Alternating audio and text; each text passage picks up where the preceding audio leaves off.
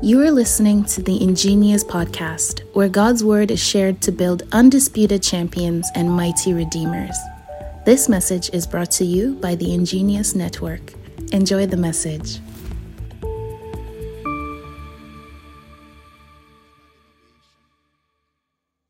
Honor to whom honor is due, with a clap offering unto the Lord.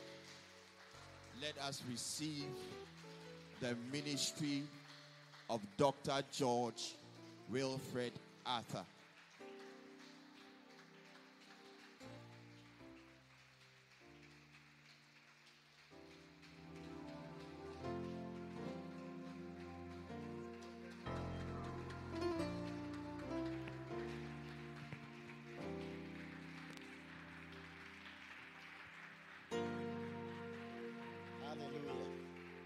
Hallelujah.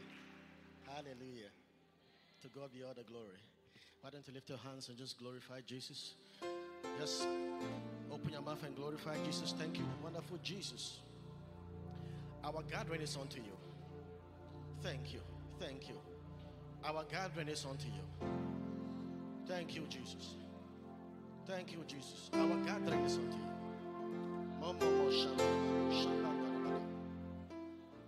Thank you, Jesus. Thank you, Jesus. Thank you. Lord, we honor you and we give you all the glory. Thank you for your presence amongst us. And tonight, our hearts are opened to receive from you. Thank you that you are more than willing to engrace us marvelously.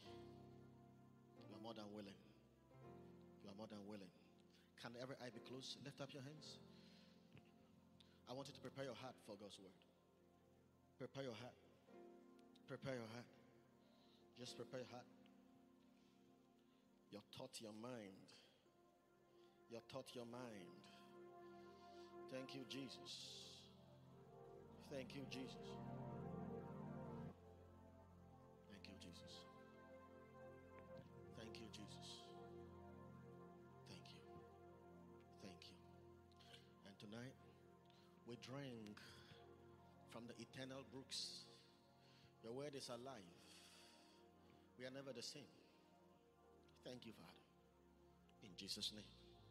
Thank you, Holy Ghost, for brooding over us. Thank you for the spirit of wisdom and the spirit of revelation. We are never the same. We are ever blessed. In Jesus' name, the Son of God. Hallelujah. Can you please be seated? Hallelujah. Praise God. Hallelujah. Can you welcome your neighbor? Just say something to your neighbor. Yeah. It's good to see you. It's good to see you. Praise God. So we are glad to participate in this conference. We came all the way from Accra. And it's our joy to be with you. Hallelujah. I came with Pastor Michael, Prophet Juma, Dr. Nina. Hallelujah. Praise God. So we came from Accra, and our sister is also here with us. Sister Lodina is also here with us. Hallelujah. And it's good to see all of you. Man of God, thank you for bringing me. It's good to meet you, your beautiful wife, and also your mom and your in-law. Hallelujah. All the family, you're all here. And we know that God has something wonderful for us. Hallelujah. Man of God, thank you for the worship. We're blessed. Hallelujah. And I believe that the past 2 days, you've been blessed. And I came to continue with what the man of God began. And I trust that the word of God will sink deeply into our hearts. Hallelujah. Let me ask you, are you ready for God's word? One more time, are you ready for God's word? The last time, are you ready? Hallelujah. All right. So, we are talking about expectation, the Lord's expectation for the redeemed. Jesus has an expectation for his church. What is Jesus expecting from his people, the people he redeemed, his church, before he comes? Especially in these modern times, and now that we are approaching his coming, the signs are all evident that the Lord is coming. What is he expecting from his church? Hallelujah. So basically, that's what I'm talking about. What the Lord is expecting from us. Because he's coming. He's coming soon. He's coming. So I have a few points for us to go through. A few points for us to see what really is the Lord expecting from you, from his body, from his church. Once we know it, we'll be able to line up our lives to his expectation, because we live for him. Life is all about Christ. Hallelujah. Praise God.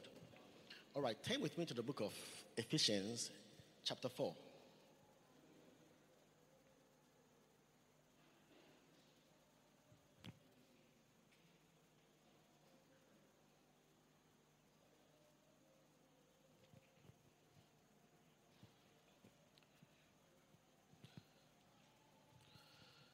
Now, the first thing I want to talk about, what is Jesus expecting from you? Now that we know he's coming, he's coming. In fact, the Bible says he'll come at an hour which men don't even expect that he's coming. Just suddenly, he's coming. He's coming as a thief in the night. So what is his expectation of us? The first one is that he's expecting his church to mature in love. He's expecting his church to mature in love. That's the first thing. He's expecting his church to mature in love. Ephesians chapter 4, verse 11. And he gave some apostles and some prophets and some evangelists and some pastors and teachers for the perfecting of the saints, for the work of the ministry, till we all come in the unity of the faith and of the knowledge of the Son of God, unto a perfect man, and unto the measure of the stature of the fullness of Christ, till we henceforth be no more children, tossed to and fro and carried about by every wind of doctrine, by the sleight of men and cunning craftiness whereby they lie in wait to deceive. Verse 15 says, but speaking the truth in love, will grow up into him in all things, which is the head, even Christ. Hallelujah. Now, this is very wonderful. Look at it carefully. Now, why do we have pastors amongst us? Why do we have men of God? Why do we have Bible teachers? Why do we have prophets? Why do we have evangelists? Why do we have all these fivefold ministries among us? The reason God put the fivefold ministry in the church is for one purpose. Is to build the individual members of the church. Is to build all the believers. And what is the goal? Jesus has a goal. The reason he gave ministers and pastors to edify the church or to build a church or to raise the people, there's a goal for it.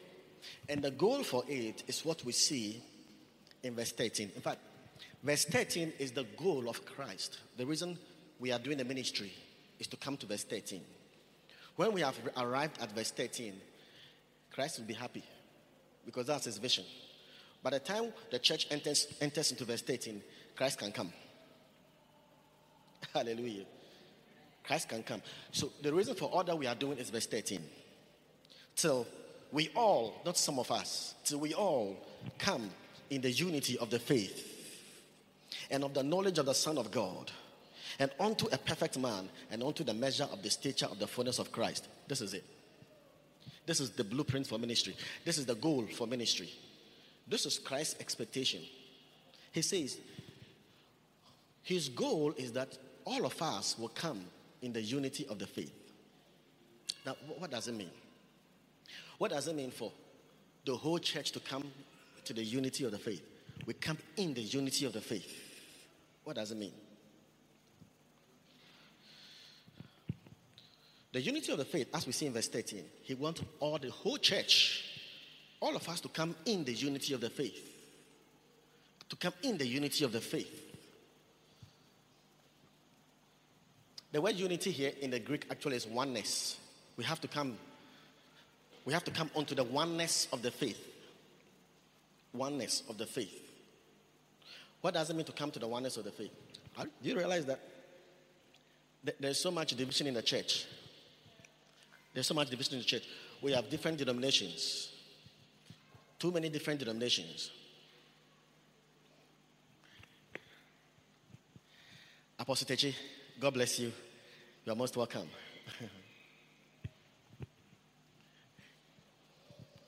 We have different denominations, and we have so many what we call divisive doctrines in the church. So much that when Jesus says that the goal is for us to come to the unity of the faith, we are wondering how that will be accomplished. We are wondering how. But this is what he's looking for before he comes. But the churches are divided. So much division in doctrine, too much division in practices, too many divisions. But what is the unity of the faith? Can you say after me? The unity of the faith. Or we call it oneness. The word is not unity, actually. The Greek is henotis. It's oneness of the faith. Oneness of the faith. Now, when you hear the word the faith, there is the objective faith and the subjective faith. Objective faith and subjective faith. When the Bible says we all come to the unity of the faith, the Bible is not talking about the faith you have for miracles. You see, maybe you are believing God for something. You are believing God for some financial breakthrough. Or you are believing God for a child. Or you are believing God for a kind of promotion. You need faith to believe God. Is that not so? Yeah, that is not the faith the Bible is talking about here. Using your faith to believe God for miracles and for all these things is the subjective faith. It's a subjective faith. But that's not the faith Ephesians 4:13 is talking about. He wants the whole church to come to the unity of the faith. The oneness of the faith. Now, the faith here, most of the times, when the Bible says faith, in the Greek, when there is a definite article, the faith, he's talking about the objective faith. What is objective faith? The objective faith has to do with our belief. It has to do with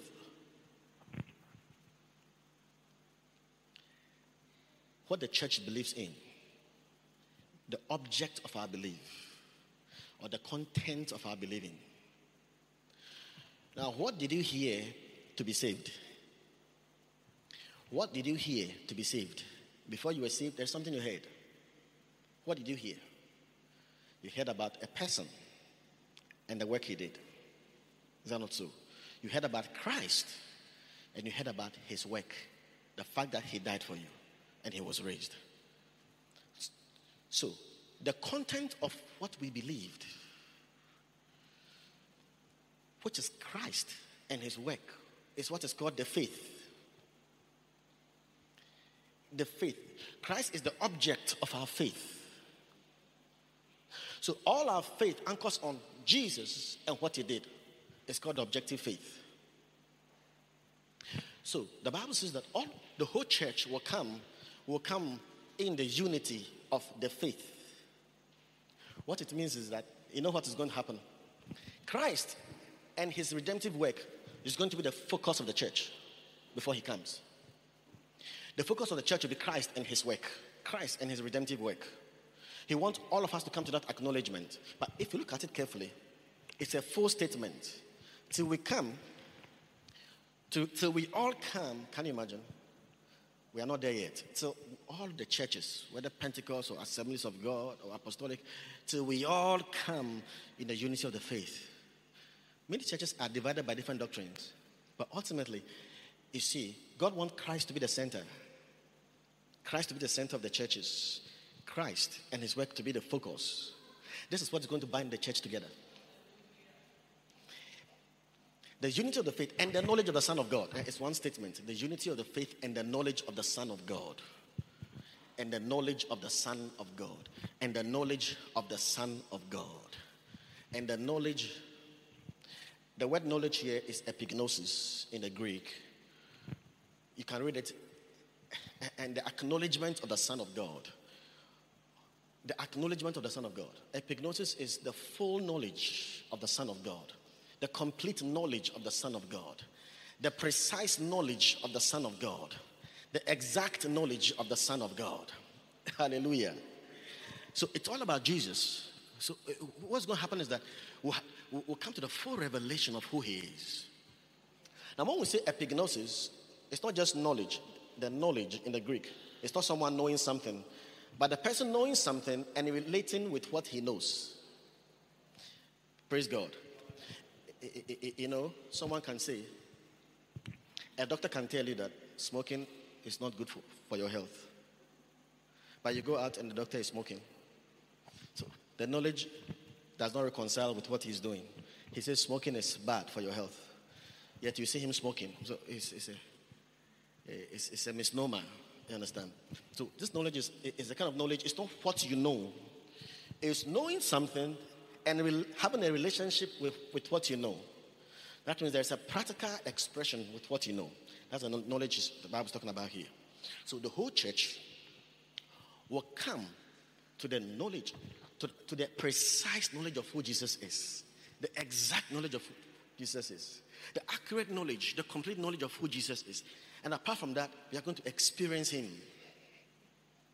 Hallelujah. Praise God. We are going to experience him.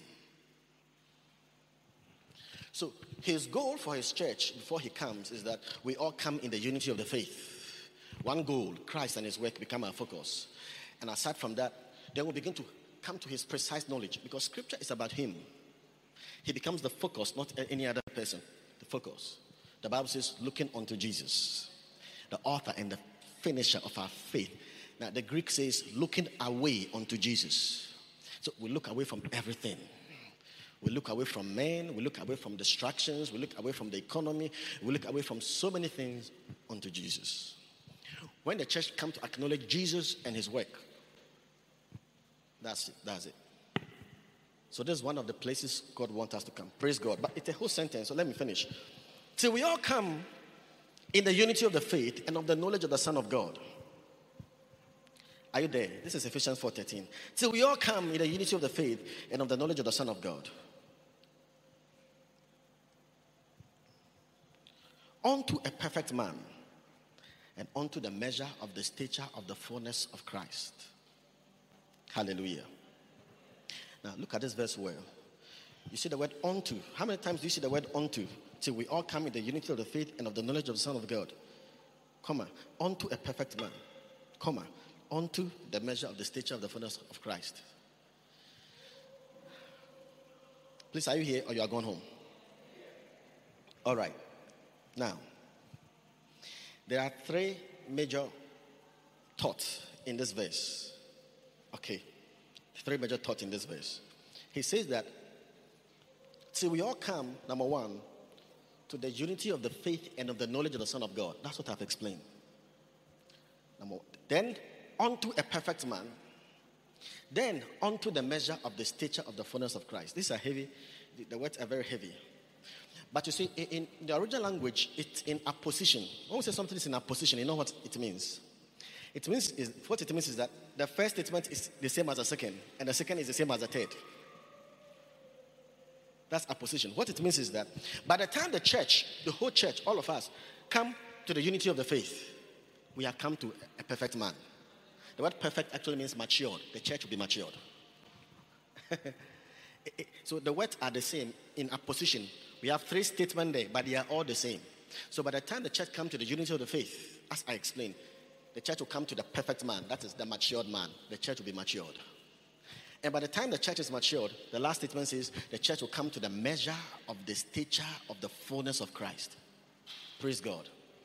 Now understand this. You need to understand this statement. The church must come to the measure, say after me, say the measure of the stature of the fullness of Christ.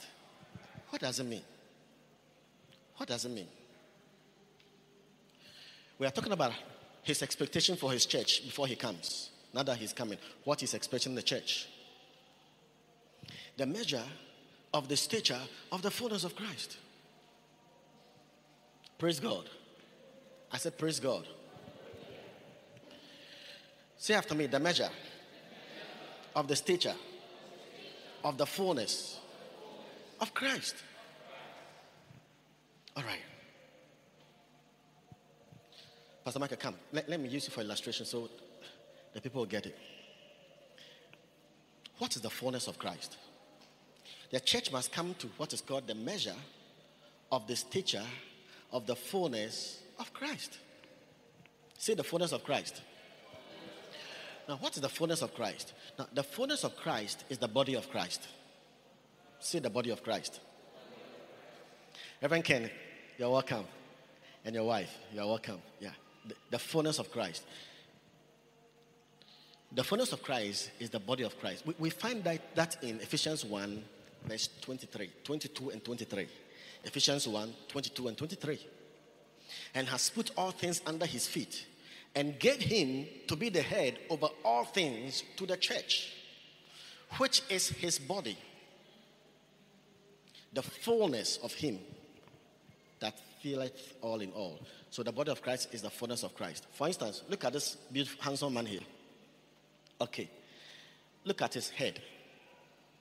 Imagine his head without his body. Can you imagine that? Imagine his head without his body. Now, his body is the fullness of his head. Without his body, his head has no fullness.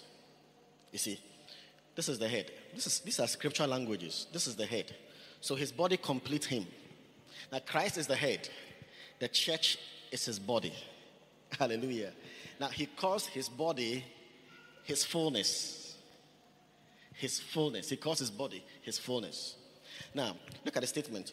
Unto the measure of the stature of the fullness of Christ. Now, this expression, this statement is telling us that the fullness of Christ is the body of Christ. But he's saying that the fullness has a measure. The fullness has a stature. And the stature has a measure. The fullness has a stature and a stature. Now look at this man's body. This is the fullness of this man. This is his fullness. I've explained that the fullness is the body. But the body has a stature. This is his stature. The stature is a size. You know, this man is bigger than me. You know that. So we have different. This is his stature. This is my stature. So this is the stature. But the stature also has a measure. So the measure of the stature of this man, probably, when we say stature, we are talking about the size and the height. You see, the size and the height is the stature. But there's a measure of his stature. The measure.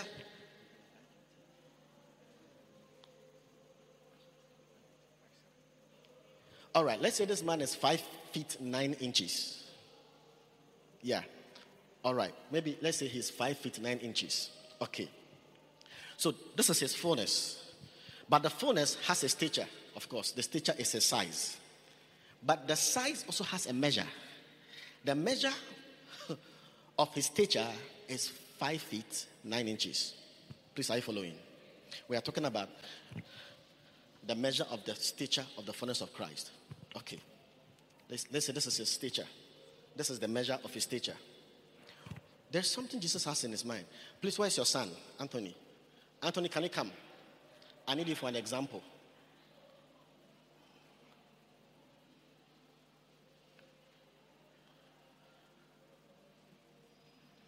Yes, he's running.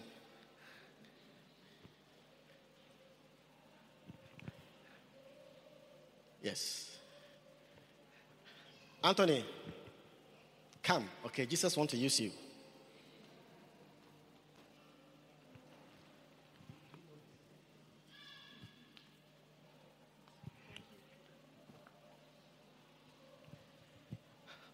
Man of God, do you know his feet?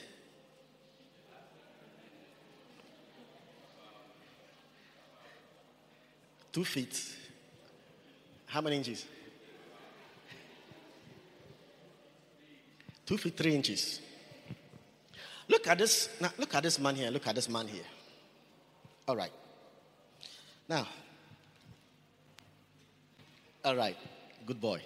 Now, look at this man. Anthony he has a body. Is that not so? That means he has fullness. And he has a stature. His body, he has the stature of his body. But the measure of that stature, the measure of the stature of his body is 2 feet, 2 inches.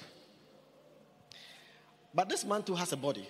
But the measure of his stature is 5 feet, 9 inches. All right. Assuming this is the state of the church. This is the state of the church. Let's say the state of the church or the growth of the church in the eyes of God is 2 feet, 2 inches. But before Jesus came, the Lord has set a mark.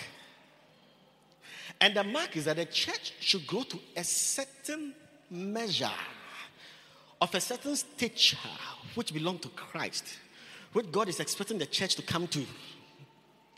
So, if what God is looking for before his son Jesus returned, the measure of the stature, if he's looking for 5 feet 9 inches, and the church presently is 2 feet 2 inches.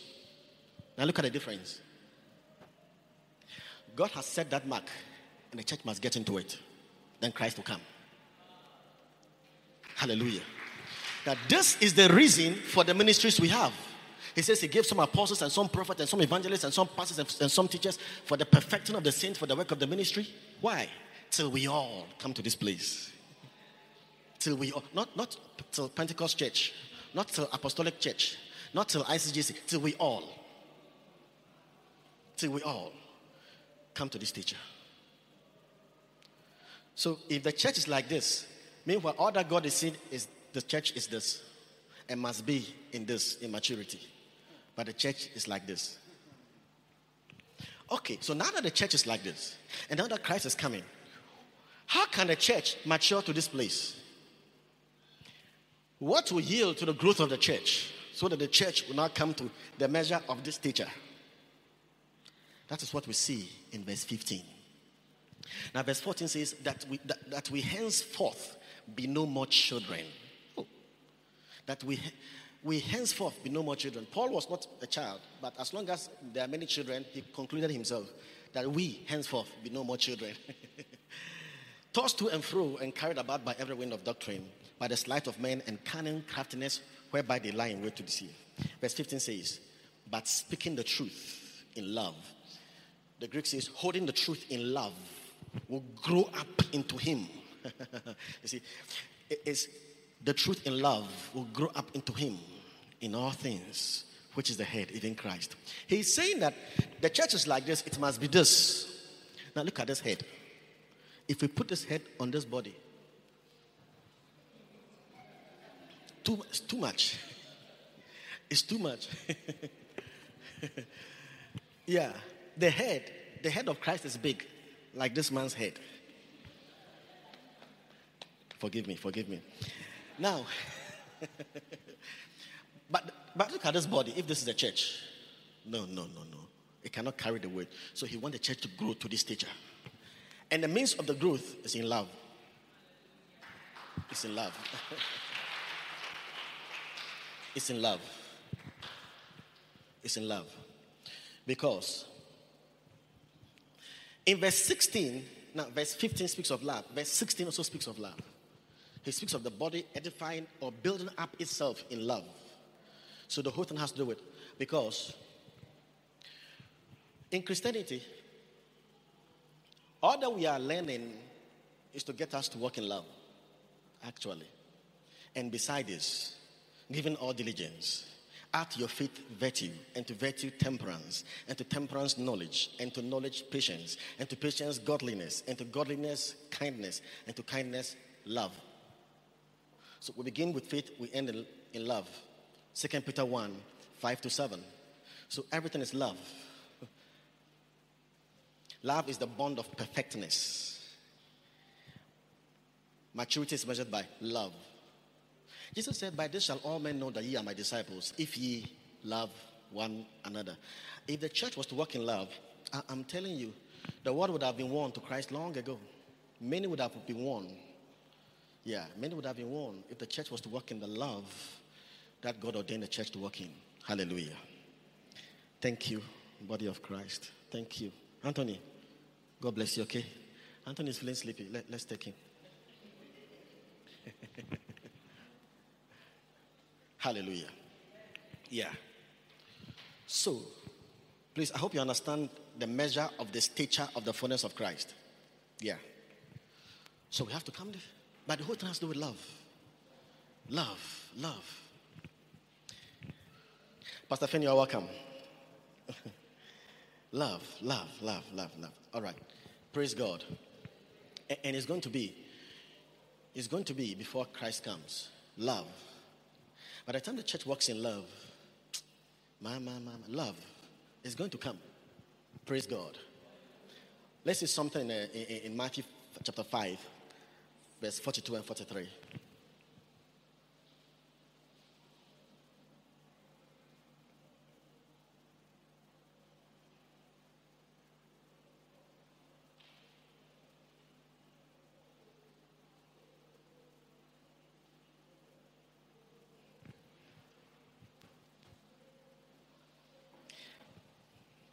Verse 43, Matthew 5:43.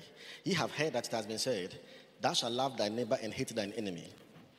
But I say unto you, love your enemies, bless them that curse you, do good to them that hate you, and pray for them that which despitefully use you and persecute you, that ye may be the children of your Father which is in heaven. For he maketh his sun to rise on the evil and on the good, and sendeth rain on the just and on the unjust. For if ye love them which love you, what reward have ye? Do not the publicans the same? And if ye salute your brethren only, what do ye more than others? Do not even the publicans so? Be ye therefore perfect, even as your Father which is in heaven is perfect. Now, the word perfect here, teleos, is the word for matured. He said, be matured. Now, Jesus says, be perfect as your heavenly Father is perfect. Now, understand that if perfection wasn't possible, he wouldn't have said, be perfect. But perfection here is all about maturity. In the King James, we see the word perfect, but actually the word means maturity. But remember that in the whole text, he's talking about love. He's talking about how to love your enemies and how to pray for your enemies and how to do all of these things for them. Actually, if you love your enemies and if you bless those who curse you, and if you do good to those who hate you, and if you pray for those who persecute you, by doing these things, Jesus is saying that you mature in a God kind of love, and you become like your Father.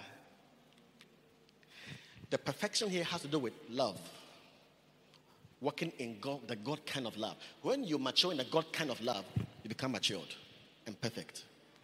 That is what the church will walk in these last days. That's his expectation for the church. Praise God.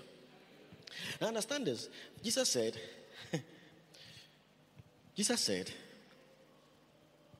you have heard that it has been said, thou shalt love thy neighbor and hate thine enemy. But I say unto you. Now, in Matthew 5:43 and 44, we have something called the law of first mention. What is the law of first mention? The first time the word love is mentioned in the New Testament, and the first time the word pray is mentioned in the New Testament. Now, it's a key in understanding the Bible. If you want to do a thorough and a deep study of the Bible, you have to use the principle of first mention. What it means is that any subject you are studying, find out the first time that the word you are looking for was first used in the Bible or in the New Testament, when it was first used. If you are studying about holiness, find out when it was first used. If you are studying about love, find out when it was first used, because there's a key there. If you see when it was first used and how it was applied, it becomes a system of interpretation for that same category of things. If you see how the word was first used, it runs through the Bible. That is how that word is interpreted in the rest of the scriptures. Hallelujah. It will surprise you that when Jesus came to the earth, the first time he mentioned love and prayer is this verse. When he mentioned love, the first thing he spoke when he said, love your enemies. And when he spoke about prayer, he said, pray for your enemies. Can you imagine? In 43 and 44. So the first mention of Jesus' word for prayer and love has to do with praying for your enemies and loving your enemies. That means that is the standard of love, and that is the standard of prayer. Are you here or you are going home? That's the standard. The thing is that in the Old Testament, it wasn't possible. In fact, David couldn't pray for his enemies. He always cursed them. He prayed against them. And he was even trying to get God to hate the people he hated. That's the Old Covenant. Because the Mosaic Covenant was based on retribution and judgment. It has nothing to do with love and grace. But Jesus brought a new doctrine. He came to say, love your enemies. What a shock. Then pray for your enemies. That's totally new. Totally new. So that's the standard for love. I'm walking in love. Are you able to love your enemies? And to pray for and bless them? That's the standard. Because actually, God has preserved a special reward in heaven for those who are able to love their enemies. It's in verse 46. For if ye love them which love you, what reward have ye? I mean, I love you, love me. The reward. But if you love someone who hates you, there's a reward for you. There's a reward for loving those who hate you. Glory to God. That's the height of love, my brother, my sister. Well, it was difficult in the Old, but it shouldn't be difficult in the New Testament. The reason is because, you see, God loved you when you were his enemy.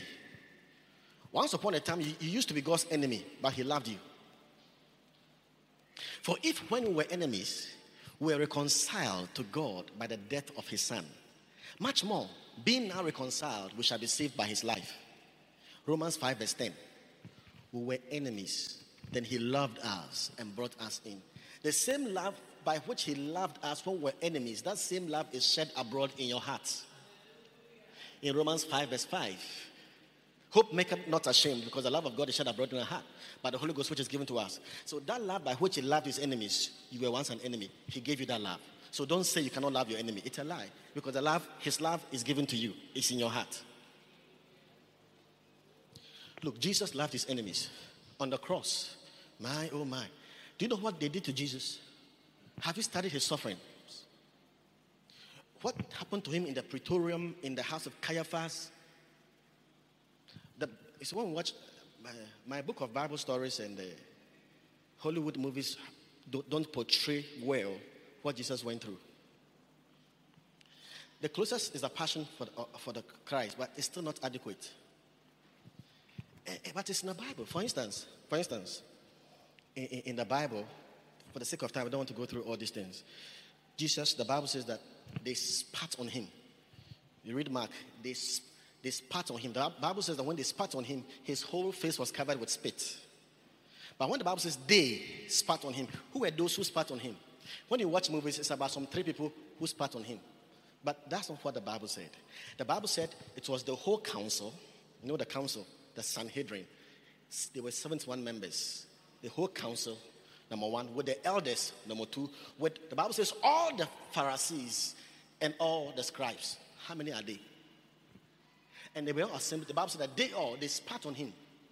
When we read from, they spat on him. So can you imagine? Jesus was there and they had lined up and they were all spitting on him.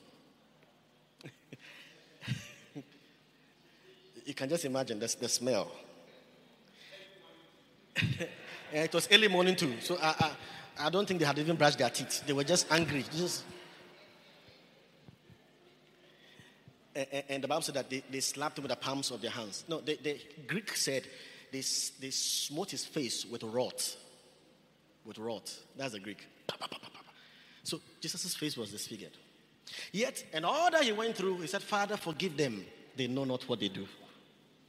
That's love for you. That's love for you. That's love for you. There's something in Numbers 35. Now, in Numbers 35, there's something called the Bible gives us. In the Bible, God gives 6 cities of refuge. You know why he gives 6 cities of refuge? What happens is that when you kill somebody on the farm unintentionally, you just threw something, it hit the person died. He says you have to run. Because if the person's brother or sister sees you, he begin to run after you to also kill you. So you run and find what is called a city of refuge. And God put it strategically, 6 of them in Israel. So it depends on how much you can run. Because if the one pursuing you can outrun you, then you die. So you run. The moment you enter the gate, the guy cannot touch you. But the Bible says that if you kill that person with wood and with iron, you are guilty. That's God's standard. Anyone you kill with wood and iron, you are guilty. Jesus was put on wood and they pierced him with iron. So all the people were condemned. They were guilty. According to the law. But Jesus said, forgive them. That's love. But someone said, oh, is Jesus. It's Jesus. He's Jesus. I'm not Jesus. But Stephen prayed the same prayer. Stephen. They were stoning Stephen. Stoning him. He prayed the same prayer Jesus prayed when he was on the cross. So because the love, that same love, the kind of love where the persecuted loves the one persecuting him. That's the God kind of love. And James, the half-brother of Jesus, who wrote the book of James, who became a pastor in Jerusalem for 30 years. Before he died, according to church history, they put him at the top of the temple, and the scribes, the elders, the chief priests, they said, deny Christ before all the people. It was a Passover time. Mary had other children. Mary had at least 5 children. So James, the one who wrote the book of Jude, was the brother of Jesus, half-brother. And the one who wrote the book of James was the half-brother of Jesus. The same mother, but different fathers. You understand? So this James, he is the one who pastored the church in Jerusalem. They wanted him to deny Christ at the Passover. They put him at the temple, the top. That if he doesn't deny Christ, they will throw him down. They actually threw him down from the top of the temple, and he hit the floor. His legs were broken. He managed to be on his knee. And he began praying for those who were persecuting him. He said, Father, forgive them. For they know not what they do. They took clubs and they smashed him. Whilst he was dying, he was praying forgiveness for them. Hallelujah. Wow. So this is the standard. The church is to walk in love. But this is how Jesus began the whole thing. Say, I can do it. Yeah. Because if we all walk in love, the church will come to the measure of the stature of the fullness of Christ. By that time, we have all come to the acknowledgement, the precise knowledge of the Son of God, the unity of the faith. We are all the same. But Jesus says, bless those who curse you. Have you done that before? You have been cursing those who curse you, true or false? Apostle Fred, you are welcome. You have been cursing those who curse you. But that's not what Jesus said. Jesus said, bless those. Now the word bless means to speak well. The word curse means to speak down. Now, anyone who speaks down on you is cursing you. Forget about it. You can never do it. Who are you? It's a kind of curse. Curse is not just someone who take a snap and take 3 eggs. No. It's a curse. But anyone who defame you, always speaking ill of you, is also cursing you. But Jesus says that bless them. So what you have to do is that anyone who curses you, go inside your room, mention his name and say, Father, I bless Sister Beatrice. Lord, it shall be well with him. Lord, bless her husband. Bless her business. That's what Jesus said we should do. Now, this is haven't you read Romans 12 verse 14? Now, in Romans 12 verse 14, I'm shocked what Paul said. Paul says, bless those who persecute you. Bless and curse not. It's a strong, emphatic in the Greek. Bless those who persecute you. Bless and curse not. My. Now, please, are you following me? One of the reasons believers are not blessed is this matter. You know why Jesus says that if someone curses you, bless him?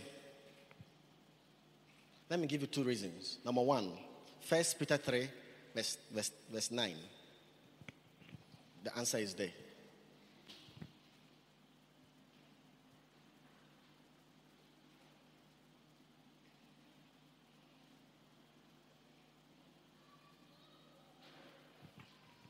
Not rendering evil for evil.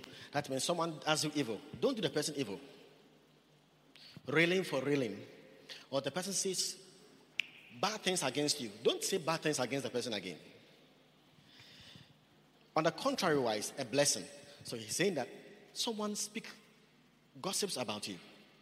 Someone speaks negative about you. The words are very disheartening, very sharp, very poisonous. You feel like losing it. You want to take the phone and just deal with the person. The Bible says that don't do the same thing to the person. But on the contrary wise, blessing. So you have to start blessing the person. Why? Knowing that ye are thereunto called, that ye should inherit a blessing. You know what it means? Someone gossips about you. Someone curses you. Someone speaks bad about you. You go to your room. You bless the person. You don't speak negative about the person. You bless the person. The Bible says that this is how, if you bless the person, that is how you can inherit a blessing. That is how you can be blessed. So there's a shortcut to be blessed. Why did Paul say, therefore I take pleasure in insult? Paul says, therefore I take pleasure in reproaches. You know what he's saying? When you insult me, I'm well pleased with it. Say, insult me again. Wow, just insult me. That's what Paul said in Romans chapter 12. I take pleasure. Now, it's because of revelation. You insult me, I go to my room and I bless you, and the blessings are coming. And that's the way of it, and the blessings are coming. So if right now, just insult me, and I'll just bless you right now. He says that is how we inherit blessings. Hallelujah. No, that's how to. It's only the word that can elevate us. Then the Bible says that the second reason is that if someone curses you or speaks ill of you, bless the person. You know why you should bless the person? Hebrews 7 verse 7. Hebrews 7 verse 7.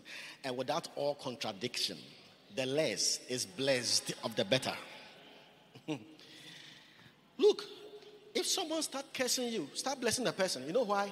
Because the less is blessed of the better. When you start blessing the person, you know what? God is putting you higher than the person. That means God is giving you blessings they cannot match. God is elevating you because the less is blessed. You are coming to the place, you are taking the place of the better because the less is always blessed of the better. So you become better. So always bless those who curse you. Hallelujah. Yeah. Yeah. And you know, sometimes I get sad because I see people praying. You can pray for 5 hours. But Jesus says that in Mark 11:25. Therefore, when ye stand praying, if ye have aught, but when ye stand praying, forgive. If ye have aught against any, you know what it means? It's a principle for prayer. When you start praying, he says, if ye have aught against any, forgive. Otherwise, the prayer is hindered. The word aught in the Greek is the slightest ill feeling. Ill feeling. Someone has annoyed you. You don't want to even talk to the person. You keep these things in your heart. Your faith cannot operate because faith worketh by love. Jesus says, when you stand praying, if ye have aught, or if anyone has aught against you, which you have not forgiven, because offenses are always everywhere. People are always offending. So aught, the slightest ill feeling, if you harbor it, you are praying, declaring, and nothing is happening. That's why people can pray for 5 hours. Oh yeah, about your manso, after praying for 5 hours, so it's like the prayer is not working because Jesus said so. You are speaking. There was this man who was cancer. He had cancer, 4th stage. The doctors gave him 3 days to die. That he was going to die in 3 days. The Holy Ghost quickened him because he was full of bitterness. Then he began to forgive those who had offended him. Forgive. Look, he rose up. After 30 years, he was still alive. He's still alive. After 30 years. Meanwhile, he was given three days. Yeah. A certain woman had a problem with his mother-in-law. Strong kid. Her daughter was full of epilepsy. God convicted her. She forgave her mother-in-law. Instantly, the child was healed of epilepsy. So a lot of the problems is not because you are praying well, but your heart. You understand? Praise God. And speaking ill about people, speaking negative about people, men of God, your friends, it's not working in love.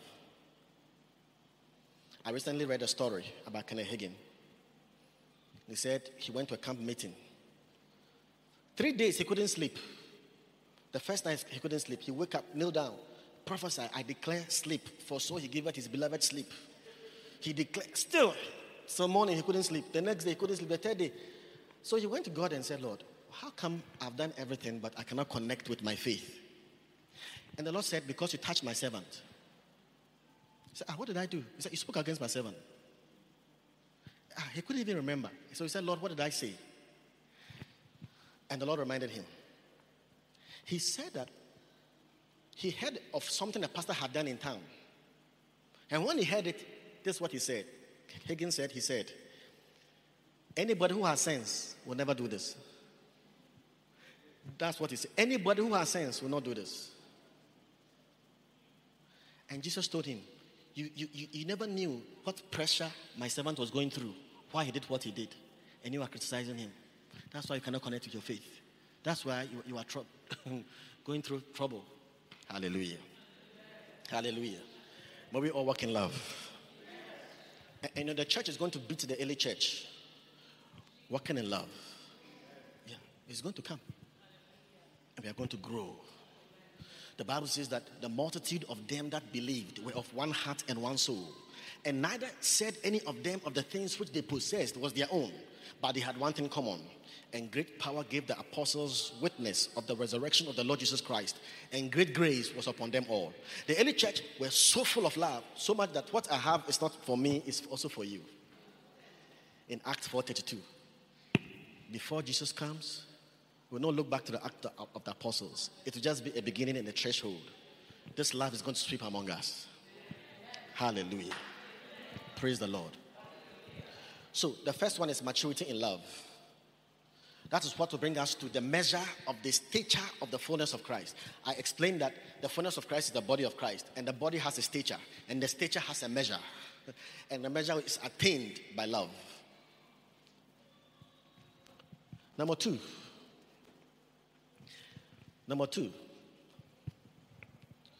the Lord expects us to be effective in service. Each of us, every member of the body of Christ must be effective in service. Every member of the body of Christ must be effective in service. Every member. Now, this is what he's expecting to see his church. Now, one reason why the body of Christ is not growing is because there's no love. The second reason is because you, where you are sitting, you are not doing what you're supposed to do in the house of God. You are not taking your place in the house of God. That is why the body is not growing. Pastor Michael, can you come again? I want to explain what Jesus is expecting. Now, I use Anthony to describe where the church is and where the church must be. We'll go back to Ephesians 4. We read Ephesians 4. Now, look at verse 16.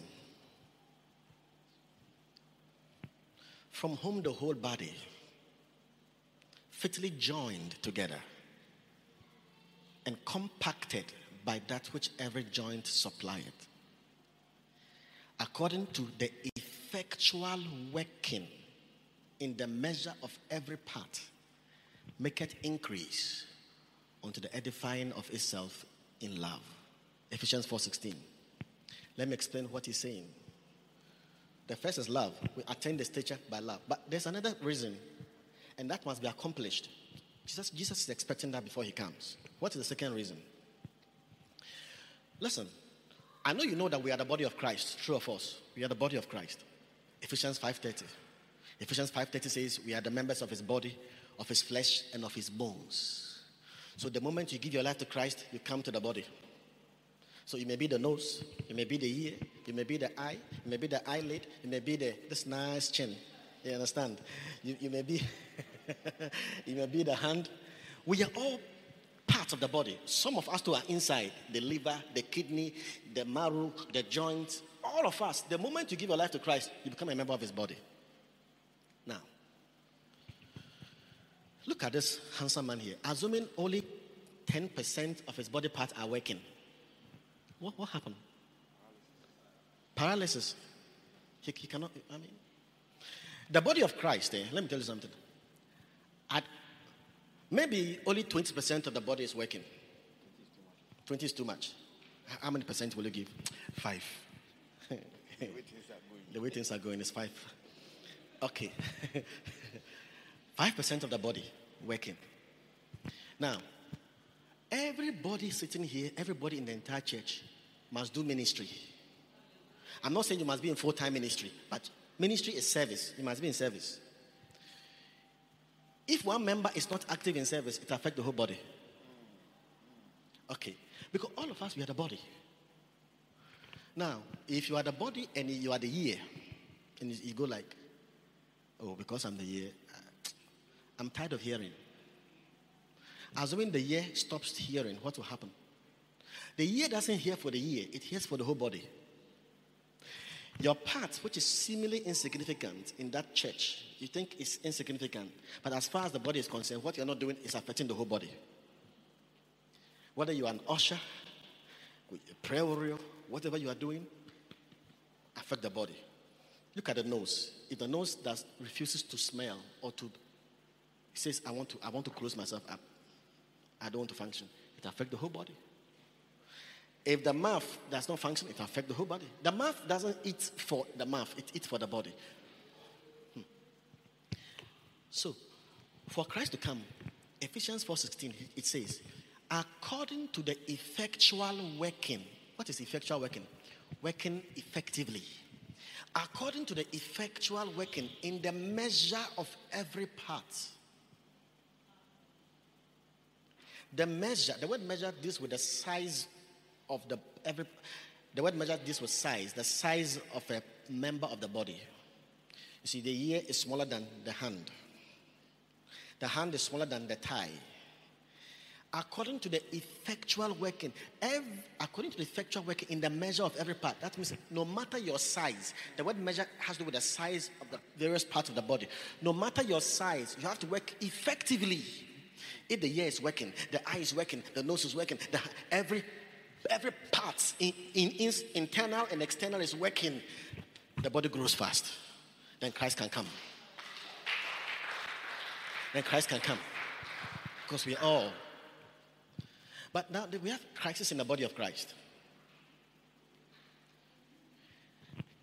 The effectual working in the measure of every part. You see, look at the word measure of every part. Measure deals with size, the size of every part. No matter your size, you must work.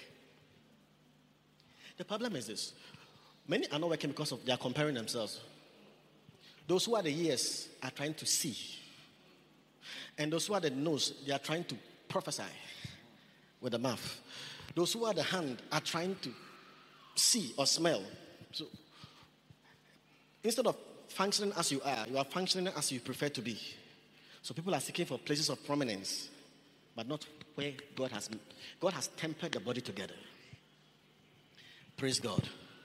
Ephesians 4:7 tells us that unto every one of us is given grace according to the measure of the gift of Christ.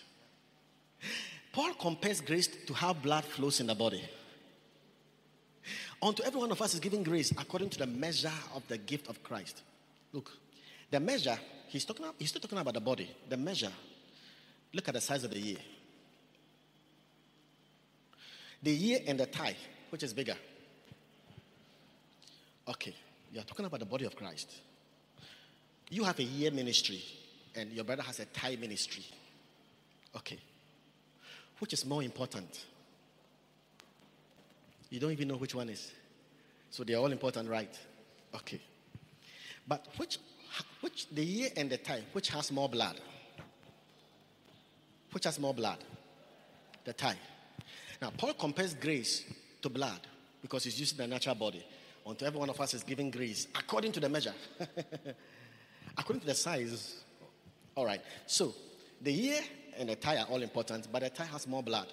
So the tie ministry has more grace than the year ministry. But does it mean that the tie ministry is more important than the year ministry? No. Why? You see, in God's wisdom, the reason the tie has more blood is because of where the tie is placed. Because where the ear is placed, it doesn't need great blood as much as the tie. If we give this blood to you, it will destroy you. You understand? Where the tie is needs more blood because of where it is placed in the body. Not because it is more important than the ear. You may be a smaller size in the body. What you are doing in the ministry may be unrecognized by men. You may even have a hidden ministry. Or the people you're handling may not even be big. Nevertheless, you are in the body. Maybe you are in the ear. But you're always comparing yourself to the tithes, those who are the tithes. And you are always amazed at the ample grace they have. The fact that they have more grace than you does not mean they are more important in the body than you. The reason they have more grace than you is because of where they are placed in the body. Because of their function in the body. And God has placed them there because God tempered the body and God assembled the body and placed them there because of their function. You are despising yourself and where you were, but you are the ear. If you refuse to hear, it affects the body. Hallelujah. So you must know who you are and function. Close your eyes to those who are higher than you or lower than you and do what Christ expects you to do.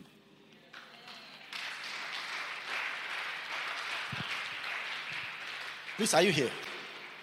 Yeah.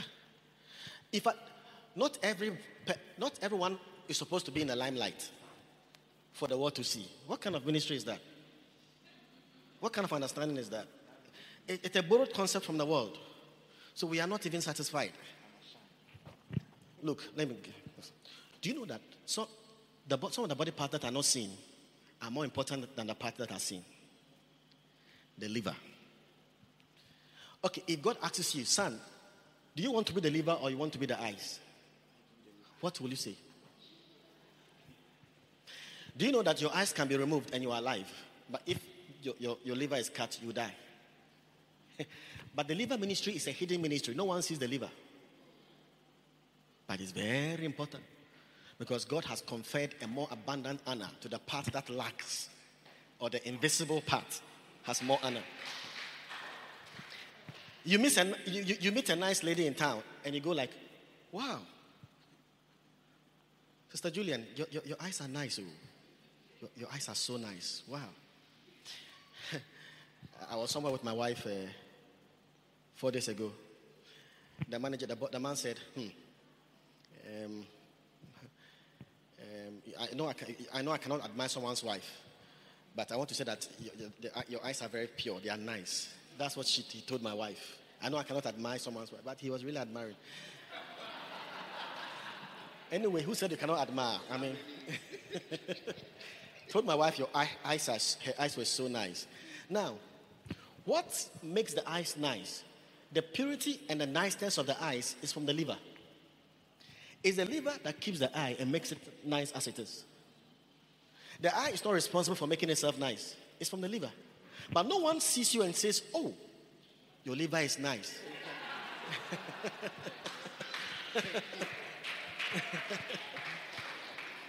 They will praise the eyes for what the eyes has not done. Meanwhile, it's the liver. You come to a church and the church is decorated, the church is nice. They praise the pastor. But there were people who were sweeping and mopping the ground.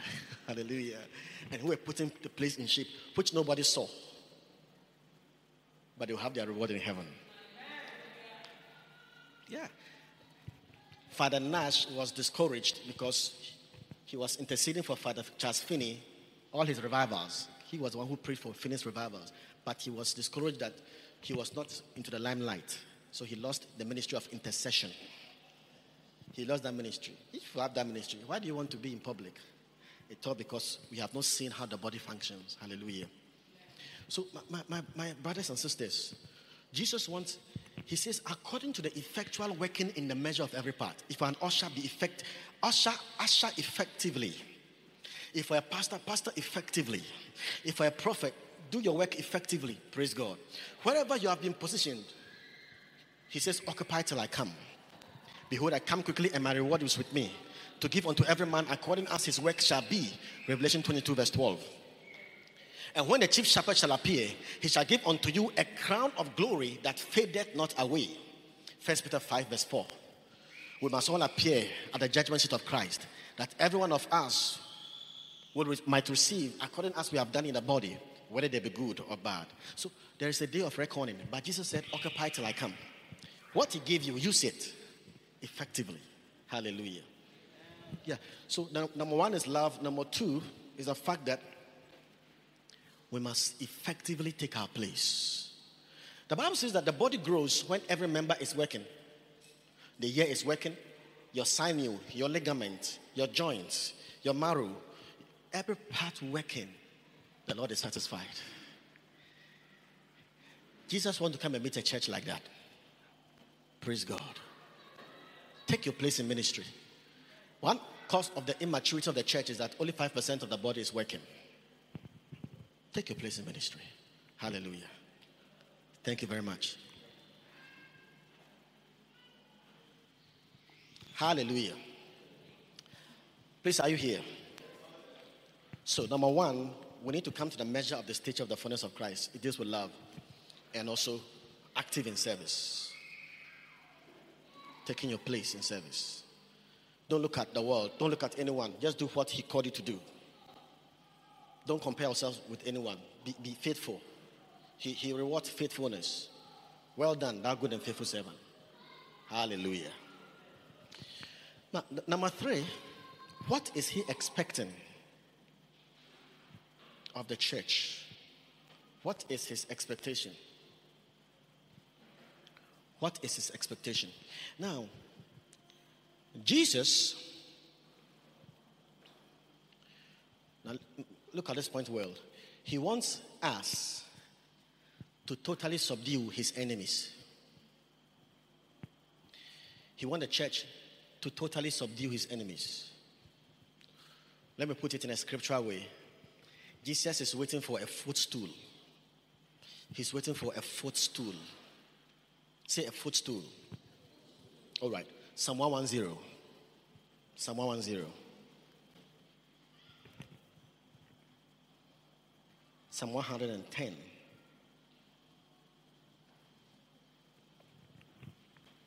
All right.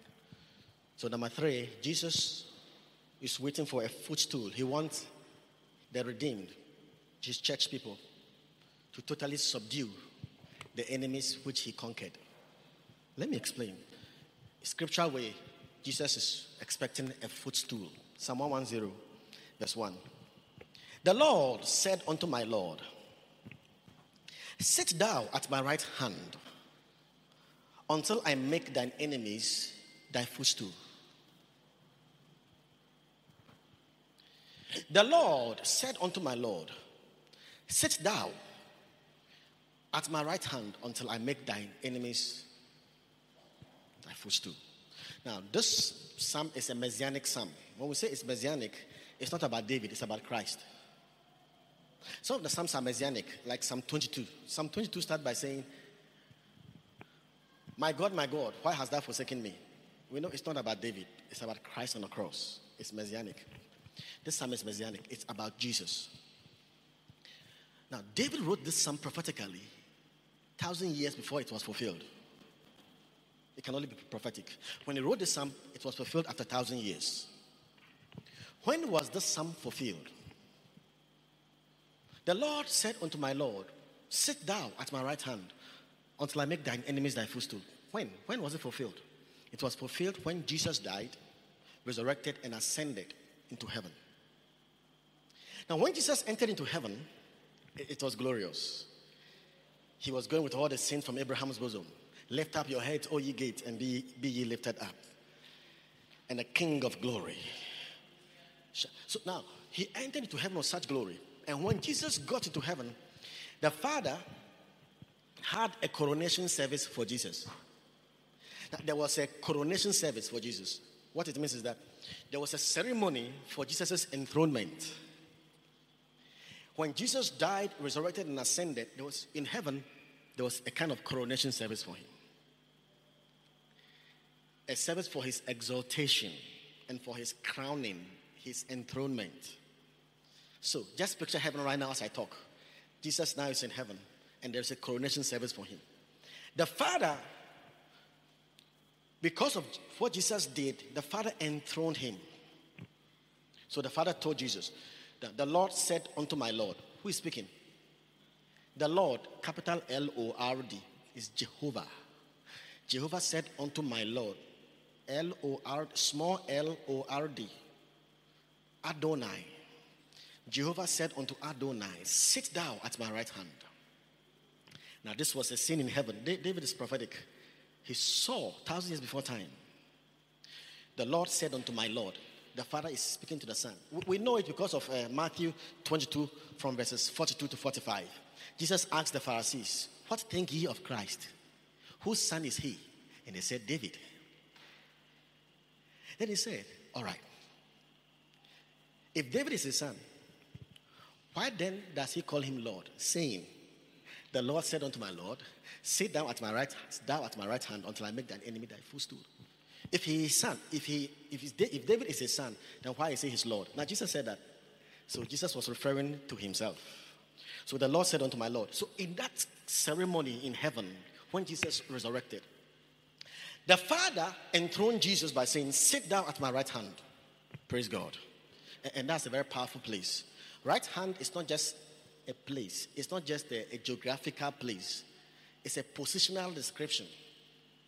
When the Bible says right hand is actually, in the kingdom, the most favorite position in the kingdom is called right hand. It's not just like right hand side.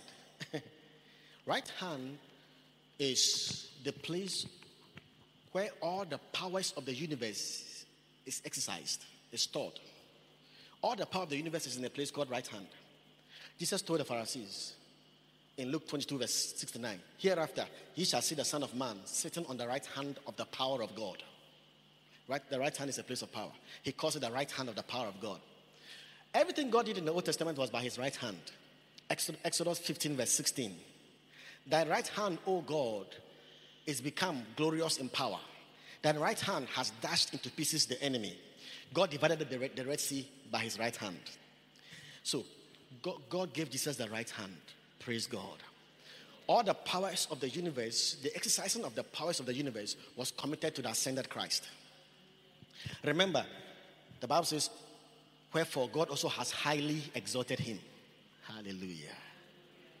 Highly. The word highly exalted means, you know what it means?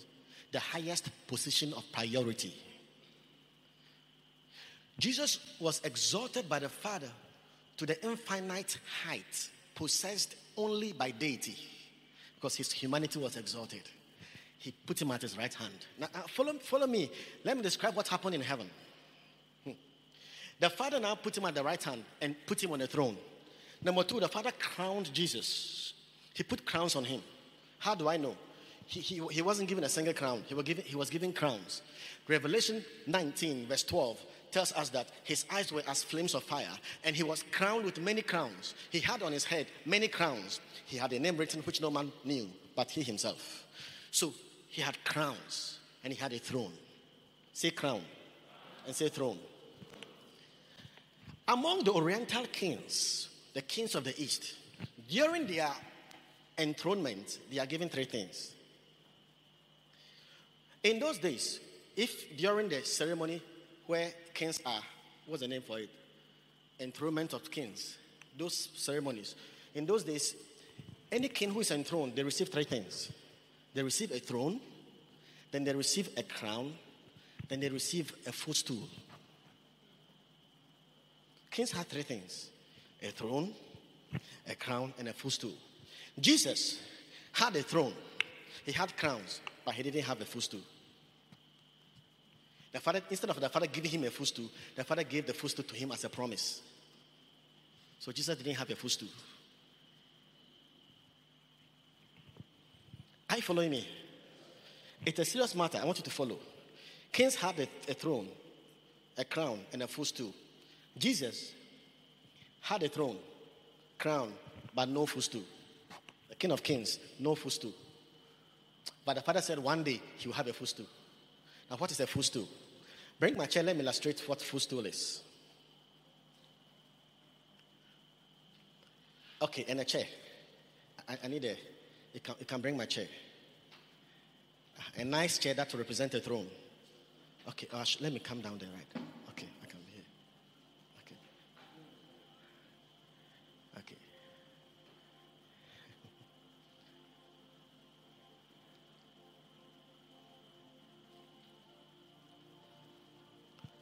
Okay, so. Okay, so. Let's say that, no, it's okay. This is okay. If it doesn't matter, I'll call you. So this is a throne. All right. Let me sit at your right hand.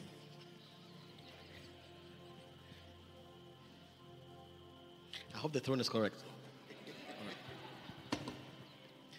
So kings were enthroned. Then they were crowned. But that's not how, or they had a footstool.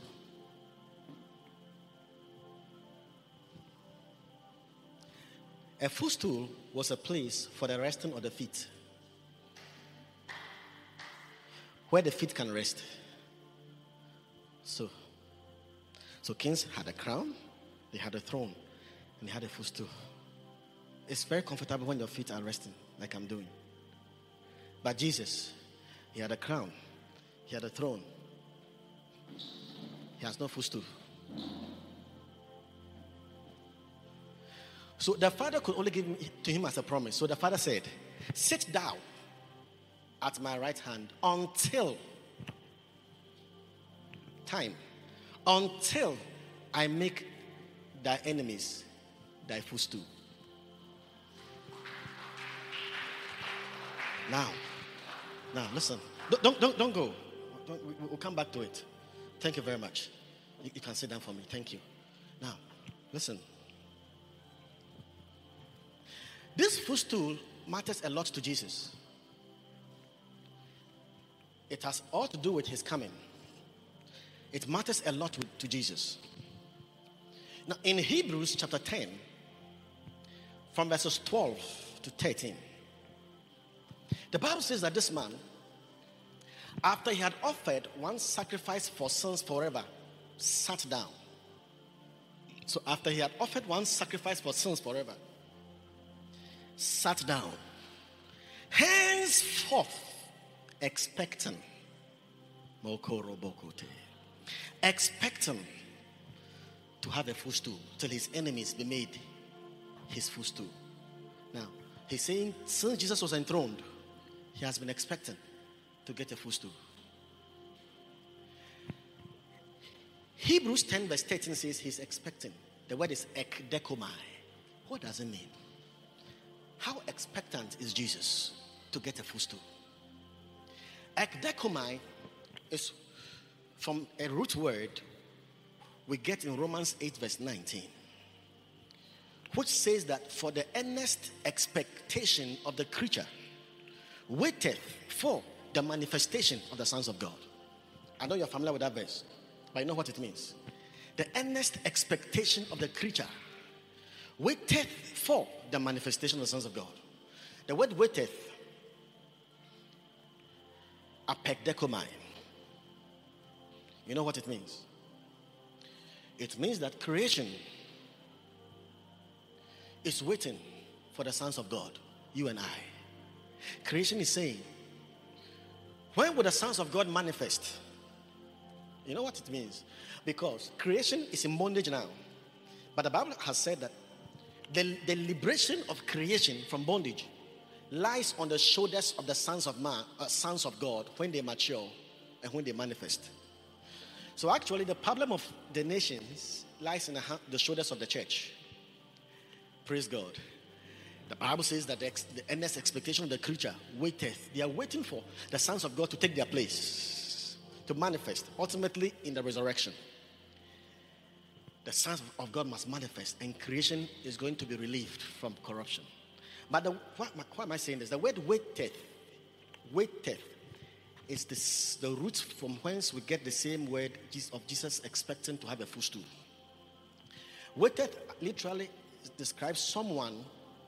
Have you ever had a guest who's come to visit you, and you can't wait for him to come, the person to come, and you stand aside to see whether the person is coming? You scan at the horizon to see whether he's showing up. You can't wait for the person to come. The word waited actually describes someone who is tiptoeing with an outstretched head and neck to check whether they are coming. Creation is waiting. Are the sons of God coming? It is from that root word that is for Jesus expecting to have a footstool. Jesus is expecting. I wonder how Jesus is sitting, but he's waiting to have a footstool. He wants a place to rest his feet. Hallelujah. Jesus is waiting. Mama. He's waiting for a footstool. Mama. Jesus is waiting for a footstool. He's waiting for a footstool. He's anticipating. Praise God. In Joshua 10 verse 24, Joshua conquered the Canaanites. He conquered their kings and brought all of them. And they all bowed down their necks. And he brought his officers and captains, and they put their feet on their necks. In the days of Joshua, they put their feet on their necks. You know what it means? You are not just our enemies. You are totally subjugated under our feet. Joshua was literally saying that all the kings of Canaan are our footstool. They are, we call it sankwas. You know when someone says sankwas, like you are not just defeated, you are total dominion. So they all came, and Joshua's officers put their feet on their necks. That's footstool.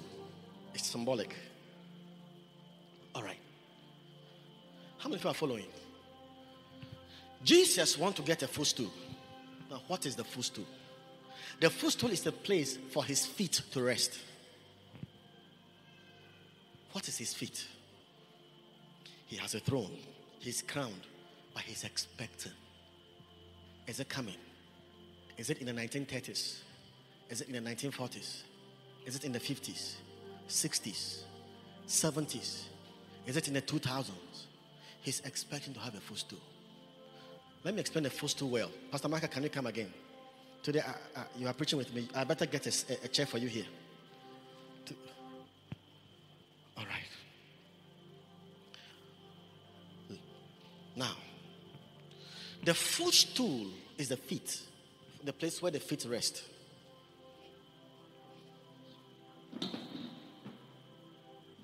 The footstool means your feet is resting. Brethren, Jesus has been anticipating for his feet to rest.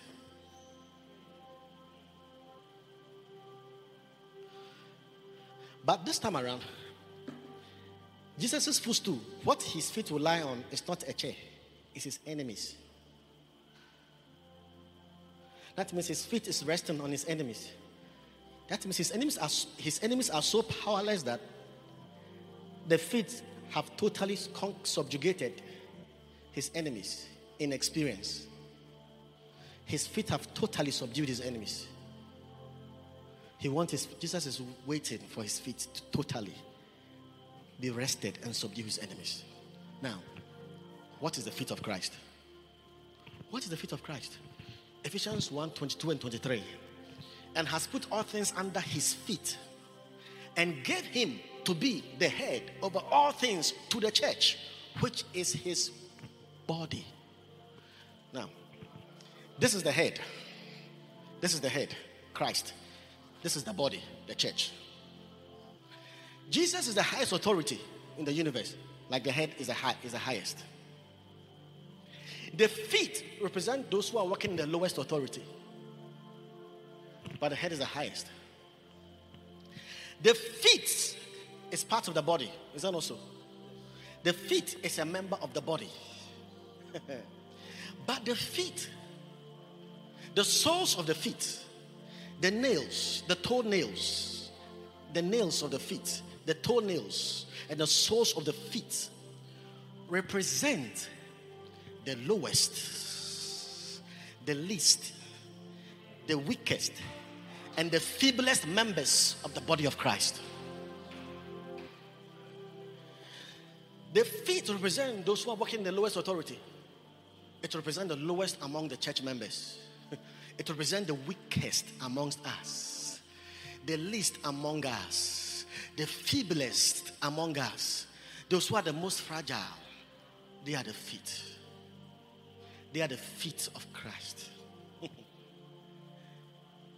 Hallelujah. They are the feet of Christ. Now, he has a throne. He has crowns. He's expecting for 2,000 years. He's waiting. He's waiting. When will it be? He wants his feet to be rested. The least amongst us, the weakest amongst us, the feeblest amongst us, the last among us, to come in experience total victory over all of his enemies. Jesus conquered all his enemies in Calvary. The head won the victory. He wants the least of us to practically re-echo the victory he purchased for us on Calvary. All that Jesus did for us, to practically, experimentally walk in that victory. And that is to say, it's not the pastors, it's not the evangelists, it's not the prophet, it's not the apostles. I'm talking about ordinary church members. I'm talking about ushers, and I'm talking about the least among us, walking in total victory, subduing the devil, subduing the enemies of God. But my brother, my sister, we are talking about walking in the reality of the finished work of Christ. We are talking about Jesus receiving the full reward of his sacrifice, because what he purchased for us, we have scratched just the surface, but now he's expecting the least of us. What are his enemies? You know, the enemies of Christ. What are the enemies? Because the enemies are the footstool. What are his enemies? What are his enemies? My brother, sickness is one of the enemies. Disease is one of the enemies. Viruses is one of the enemies. Fear is one of those enemies. Death is one of those enemies. Curse is an enemy. Hatred is an enemy. All the enemies, addictions, pornography, masturbation, all sorts of addictions. These are all enemies. Satan, principalities, the cohort of Satan, diseases, poverty. On the cross, Jesus conquered poverty. Jesus conquered sicknesses. Jesus conquered coronavirus. Jesus conquered hatred. Jesus conquered selfishness. Jesus conquered abuse.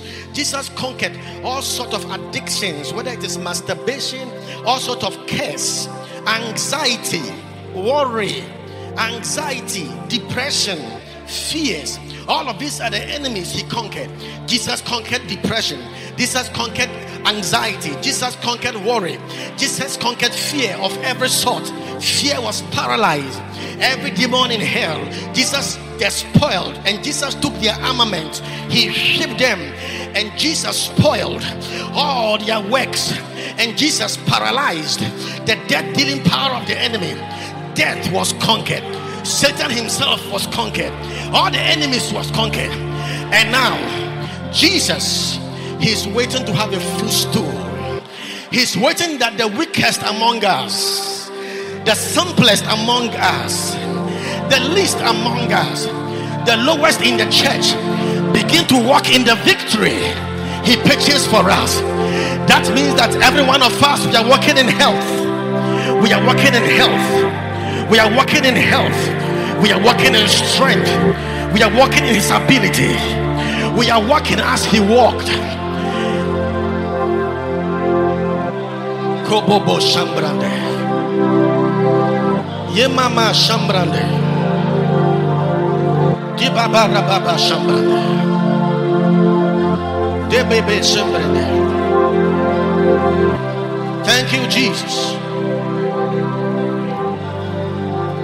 Mama. Jesus will have a footstool. He will have a footstool. The ordinary members are ruling over Satan. The ordinary members are prevailing over wizards and witches and witchcraft. The ordinary members are full of joy. The ordinary members are full of health. Thank you, Jesus. Thank you, Jesus. Listen. Hallelujah. Listen. That is to say that the weakest among us, the weakest among us, the feeblest among us is working in divine health. Divine health.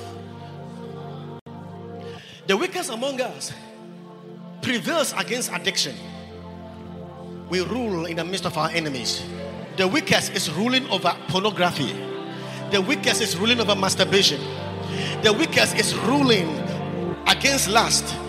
He's enthroned. Listen. That means that we are not crying against witches and wizards. His feet is resting. Satan, his enemies are now the footstool. The feet is resting. No longer are we crying against witches. Who are wizards? Who are witches? How about the economy? Everyone is complaining about the economy. How hard the economy is. But the time is coming. The weakest among the church, whilst men are complaining, they are praising. They are praising because they know who they are. They live by the economy of heaven. They live by heaven's economy. They know who they are. They are manifesting their estate in the land of the living. They know it. The footstool, the weakest among us. A time is coming. Listen, before Catherine Coleman died, Catherine Coleman prophesied, and for years I've been wondering how that prophecy will come to pass. Catherine Coleman said, I see it. A time is coming in the body of Christ before the Lord returns. I see there is not a single sick person in the entire body of Christ. If it wasn't Catherine Coleman, how will I believe it? He said, I see it. Not one feeble person in the entire body of Christ. He said, I see it. And I know at that time the feeblest amongst us the feeblest among us is like Billy Graham. The feeblest amongst us is like Pastor Chris. The feeblest amongst us, we walk in light, we walk in truth, we walk in revelation. Satan is nothing again. Just a word, they are dethroned. Witches are nothing again. Curses are nothing again. Fear is gone. Fear is gone. Depression is gone. Worry is gone. Anxiety is gone. Mama. Christ will have a footstool. He's waiting for his feet.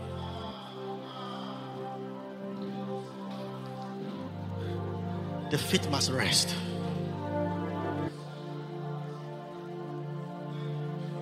We are no longer fighting. We are resting in his finished work.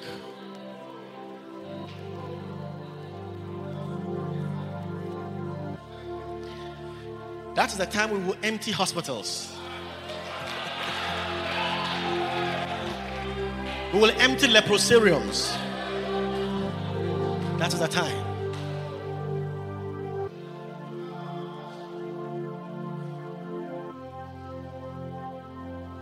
But this is it. When will this happen? You see, don't think that Psalm 110 is about the millennium. It's not a millennium. Because in the millennium, there are no enemies. Sit down until I make thine enemies thy footstool. In the millennium, there are no enemies. Satan is bound in abyss, in a bottomless pit for 1,000 years. There are no enemies in the millennium. What time will Christ have a footstool? When is he going to get a footstool? It is between the time he sits and the time he comes back. Because in Psalm 110, from verse 5 and verse 6, the psalmist says, the Lord at thy right hand shall strike through kings in the day of his wrath. Psalm 110 begins from when the Lord is seated and prophesies Armageddon. Armageddon is when Jesus Christ comes with a saint to fight the Antichrist. That's Armageddon. He comes to strike through kings in the day of his wrath. In the same psalm. When will Christ have a footstool? Between the time he sits 2,000 years ago and the time he comes back, within he must have a footstool. And where are we on the calendar? We are closer. Now listen. In 1 Corinthians 15 verse 25 and 26, the Bible says, for he must reign until he has put all enemies under his feet. Verse 26, the last enemy that shall be destroyed is death. Question: when will the last enemy, which is death, be destroyed? Rapture. Rapture. Rapture. The last enemy is dealt with at rapture. Behold, I show you a mystery. We shall not all sleep, but we shall all be changed in a moment, in a twinkling of an eye, at the last trump. For the trumpet shall sound, and the dead shall be raised incorruptible. For the mortal must put on immortality, and the corruptible must put on incorruption. For when the mortality shall have been clothed with immortality, and when the corruptible shall have been clothed with incorruption, then shall be brought to pass the saying that is written, death is swallowed up in victory. O death, where is that sting? O grave, where is that victory? When will it be fulfilled?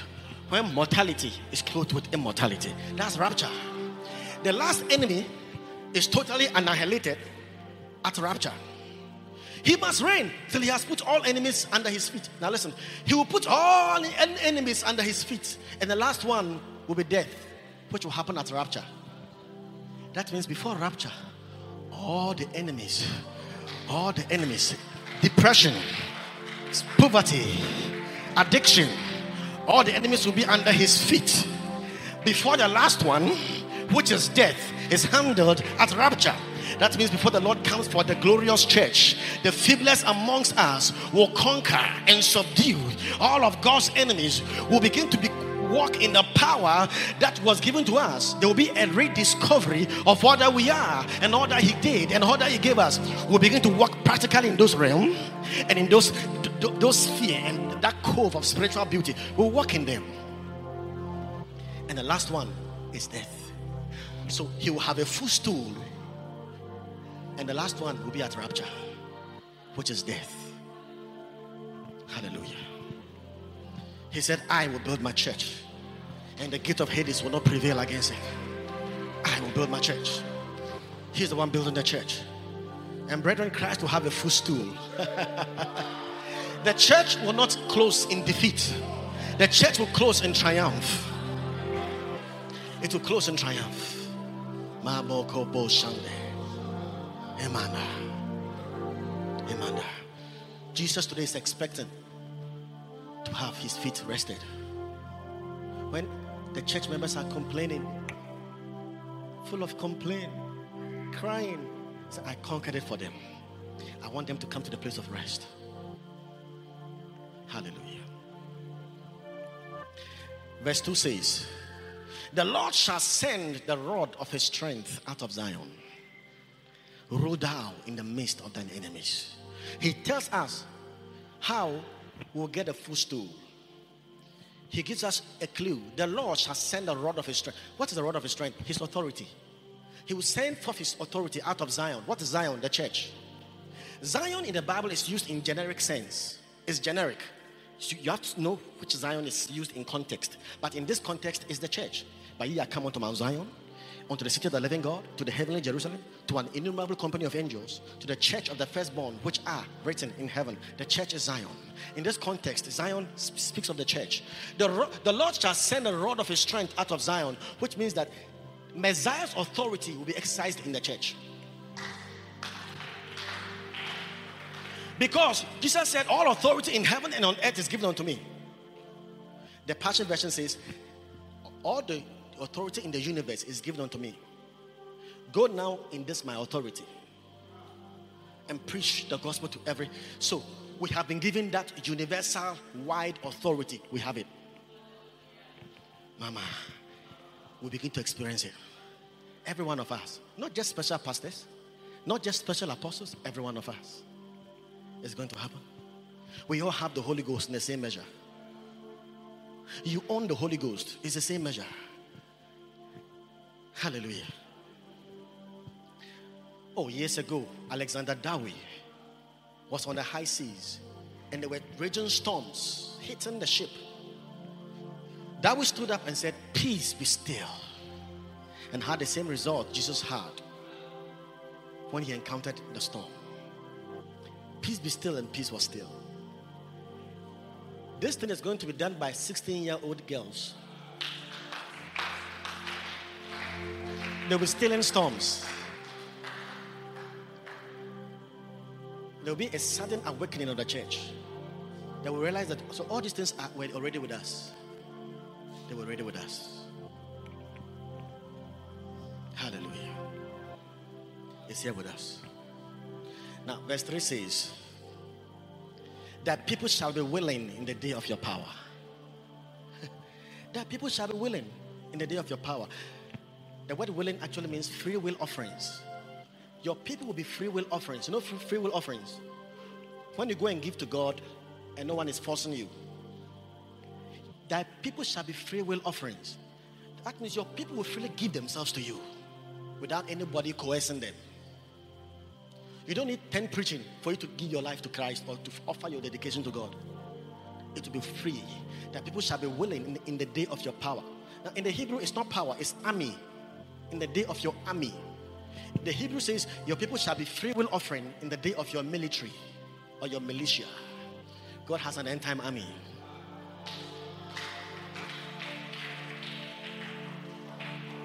Those who be part of that army, they freely give themselves to him. It says in the beauties of holiness. That's what it says. But the Hebrew says in the splendor of consecration. They will give their lives to God, to Jesus, so much that if you see them, their consecration is a splendor. Wow, these guys are beautiful just because they've given their life to the Lord. Everything is given. You know consecration. You know what consecration is? Consecration is present your bodies as a living sacrifice. In those days, when you go to the altar and you take a sheep and put it on the altar, there's a transfer of ownership. It means that the sheep is not yours again. The sheep is no longer yours. If you give your body as consecration to God, it means your time is not yours again. Your body is not yours again. You don't choose where to go. You don't choose what to eat. You don't choose what to dress. You don't choose what to do. You say, Lord, you own me. We call it consecration. So your people will freely give themselves. You know what's going to happen? Believers finding it difficult to commit themselves to the Lord, but it's going to change. People are going to freely. Their consecration will be so beautiful. The Bible calls it splendor. Everything is given. Everything is for him. Their time is for him. Their money is for him. There's going to be a great awakening in the church. And Christ will have a footstool. Hallelujah. Do you believe it will happen? Can you please be seated? For the next 10 minutes, then we'll close. Hallelujah.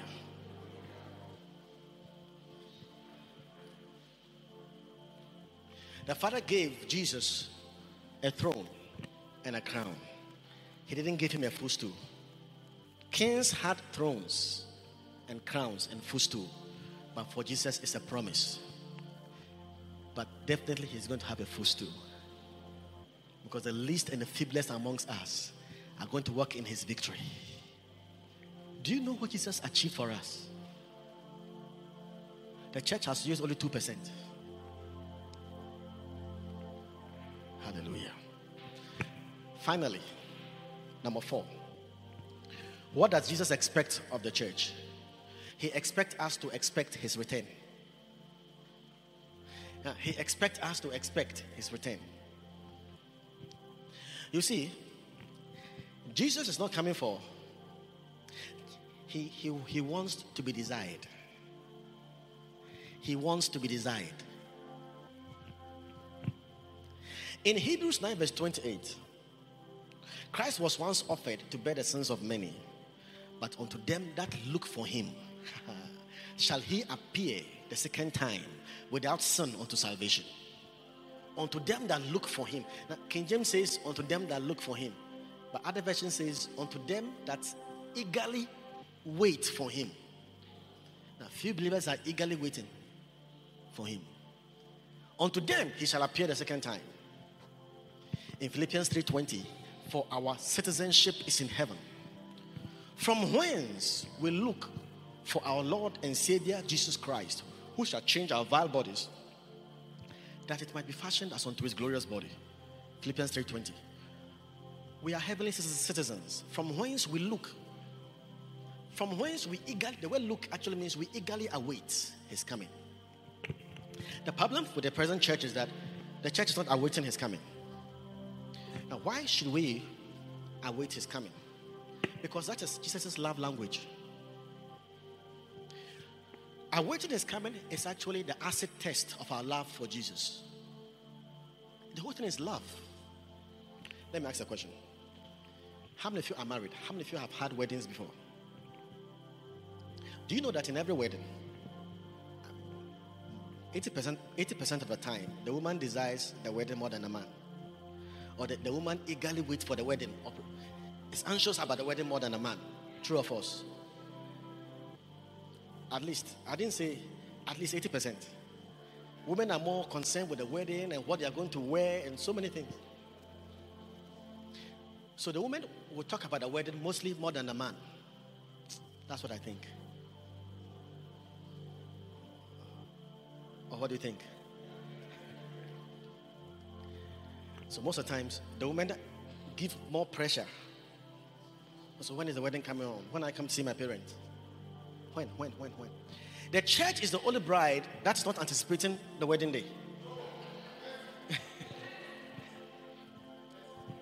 You see, the church is dispensationally, in this dispensation, the church is the bride. But in eternity, the church will be part of the corporate bride. Okay. Our relationship with Christ is a marital kind of relationship. He's coming, but the church is not desiring him. You want to marry, but you call your beloved, and she's not even interested in the wedding. She's interested in your car. She's interested in your fridge. She's interested in your money. But you yourself, she's not interested in you. Will you go ahead? If you love her, you wait a while. So at least she can change her concepts more and concentrate on you. So that's what is happening. The church is not expecting his coming. The first generation, the early church expected his coming more than us. Do you know that Jesus expects every generation to expect his coming, even if he's not coming at that time? Expecting his coming has nothing to do with whether he's coming at that time. Check the Bible. Even the early church, they were expecting. All the generations, they were expecting, because that is how he defines love. It doesn't matter whether he comes or not, because number one, there is going to be a reward for those who expect his coming. That reward is not for last day Christians alone, it's also for early Christians. Apostle Paul says, I have fought a good fight, I have kept the faith, I have finished my course. Henceforth there is laid up for me a crown of righteousness, which the Lord, the righteous judge, shall give unto me, and not to me only, but to all them that long for his appearing. Look, when we go to heaven, some people don't have some certain crowns because they didn't expect Jesus' coming. To all them that waited, longed for his coming, they long. Oh Lord, I love you. When are you coming? You just love him. There's a crown for you. But you see, 1,000 years ago, people are going to receive those crowns who came 1,000 years ago. There are people in our day who will not receive that crown, because they lived 1,000 years ago and expected his coming, and we live in our day, which he may come in our time, and we're not expecting his coming. So we will lose that crown. So it's for every age, because any believer in every age can have that crown. Because the crown is reserved for all who expect his coming in every age. That presupposes that we are supposed to expect his coming at every age, at every generation. Please, are you here with me? Because the whole thing is about love. Apostle Paul said, If any man love not the Lord Jesus Christ, let him be anathema. Maranatha. 1 Corinthians 16:22. Look at what he said. If any man does not love the Lord Jesus Christ, let him be anathema. The word anathema, that's what he wrote in 1 Corinthians 16:22. Means a curse. Let him be cursed. Almost like he has put a curse on those who don't love Jesus Christ. Then he says Maranatha. Maranatha is an Aramaic word which means he is coming. He comes. So he relates love to his coming. Those who don't love him, of course, they'll be under a curse when he comes. That he says he comes. Maranatha. Listen, the early church tradition tells us that when they meet themselves, they don't say good morning. They don't say good afternoon. No. The persecution was so intense. When they meet themselves, the greeting was Maranatha. That is how believers identify true believers. When I say Maranatha, then the other person will respond, he comes. But when I say Maranatha and you go like, what is that? Then I know you are not a believer. Because there were a lot of false brethren amongst them. So they used Maranatha to even identify the true, genuine believers. It was a secret code. So when I see Maranatha, can you imagine that the early church used the word Maranatha, which means he comes. So they were expecting. They were expecting. And we need to expect. We need to expect his coming. Hallelujah. You know why we should expect his coming? It solves the holiness problem. The holiness problem is solved when we anticipate his coming. The Bible says in 1 John chapter 3, verse 2 and 3, Beloved, now are we the sons of God, and it doth not yet appear unto us what we shall be. But we know that when he shall appear, we shall be like him. We shall see him as he is. And every man that has this hope in himself purifies himself even as he is pure. So what it means is that those who are expecting his coming, they live well. Their work is purified. They walk in holiness. Because you are waiting for him. You want to live well. You want to live for him. That's why we should expect his coming. He says every man who has this hope in himself purifies himself. So do you have this blessed hope in your heart? And those who are anticipating his coming, they are also fruitful in God's house. You see, Jesus gave a parable. He said something in Luke 12, verse 45. That servant who says in his heart, my Lord delayeth, and now shall begin to beat his servant. He says in his heart that his Lord delayeth. Then he begins to mistreat his co-workers and his assistants, because he says in his heart, the Lord delays. Why is he not handling his co-workers well? Because he says in his heart, the Lord is delaying. But when you know he is coming, you begin to be faithful. And when the chief shepherd shall appear, he shall give unto you a crown of glory. You are conscious of doing the work well because you expect his coming. Praise God. And those who expect his coming, there's a blessing of divine health in Romans 8:23. The Bible says we are saved by hope. But hope that is seen is not hope at all. For what a man seeth, why then does he hope for it? We are saved by hope. That is the salvation of our bodies. But in the Greek, we are sozo by hope. It's the same word for heal. We are healed by hope. There is a way those who expect his coming, they have a kind of spiritual influence that rubs over their body and keeps their body fit. My brethren, one reason why 99% of the church is not expecting his coming, maybe 95%. But when you go to the underground churches and those who are persecuted, they are actually expecting Christ. But those of us in the cities, we're not expecting Christ. One major reason, the end time message is not preached well. It is preached in fear. So everyone is afraid. When we hear about his coming, we are afraid. But it's not a fear message, it's a love message. It's all about the wedding day. We are thinking of we being disqualified at his coming. That's a problem. So it comes from the pulpit. It comes from the pulpit. If it is well preached, we all start anticipating his coming. Our qualification for his coming will not be by works. It will still be by grace. But our reward will be by our works. You have to separate the two. Hallelujah. Nobody can qualify for rapture by his works. Works is never sufficient. If that message is preached well, the church, like the early church, will begin to expect his coming. But now we are afraid. When we hear Jesus is coming soon, hey, we should begin to, wow, glory. That's how hallelujah.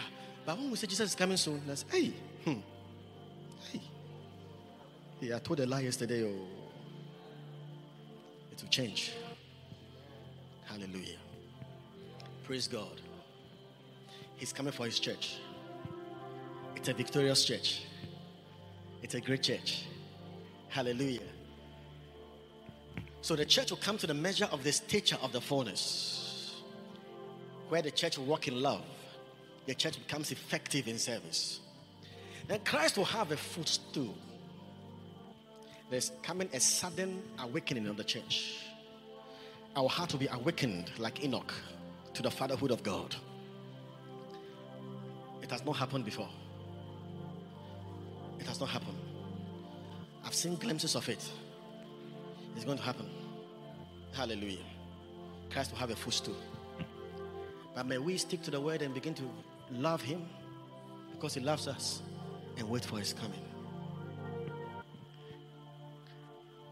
I read a story by Watchman. He said he met a sister in 1965. The sister was weeping. The woman was weeping. Weeping. And she asked, sister, what's wrong? Why are you weeping? And the sister said, it's 1965. My Lord has still not come. My Lord has still not come. I miss him dearly. When is he coming? Can you imagine?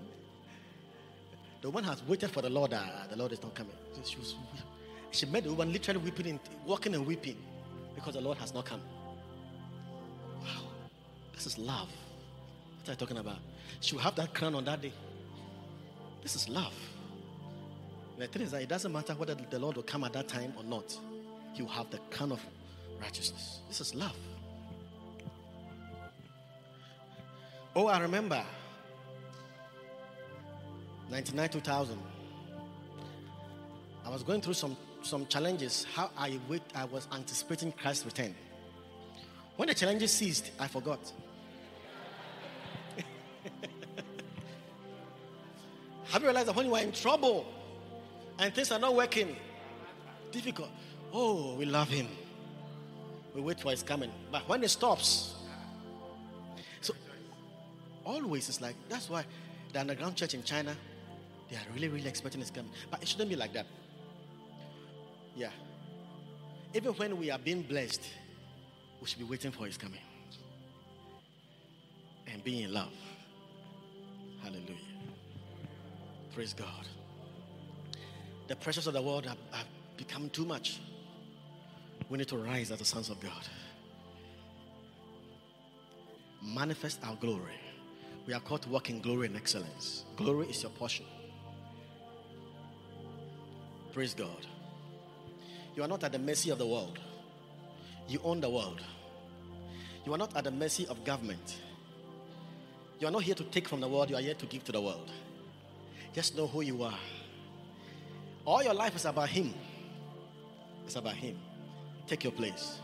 Now lift up your voice and begin to pray. Mama Shandi. Meme katebe hoteshe. Brabra shambra lorobo shambra ndareba shambra. Debra shambra no kandara shambra ndaka. Shibra baba shambra ndareba shambra ndaka. Thank you, Jesus. Thank you, Jesus.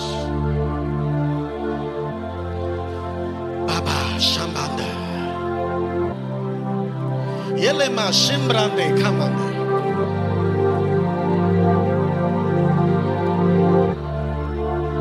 He must reign till all his enemies be made his footstool. Yebo Ramo Shembrando Korobo Shambrande. Shembra mama, shembra noroba shamba. Just take your place. Just take your place. Take your place. Take your place. Robobo Shambrande, Kombonde, Shimbrande, Simbande, Yamakate, Borobataye, Shibrate, Mantorote. Thank you, Jesus. Thank you, Jesus. Thank you, Jesus. Can you lift up your hand? Just lift up your hand to the Father. I don't know how many of you are desirous for Him. Your heart is craving for Him. Your heart is craving. You want to walk in love in such fullness the world has never known. You want to reproduce Christ living practically on earth, to love as He loved. You want to love your enemies. You want to bless those who curse you. You want to live in a realm, because he that dwelleth in love dwelleth in God. This is the God realm. This is the highest realm. Mama, you want to be sold out, loving Him, expecting His coming. Even so, come Lord Jesus. Even so, come Lord Jesus. Mama, you want to be instrumental in the Lord getting a footstool. Mama,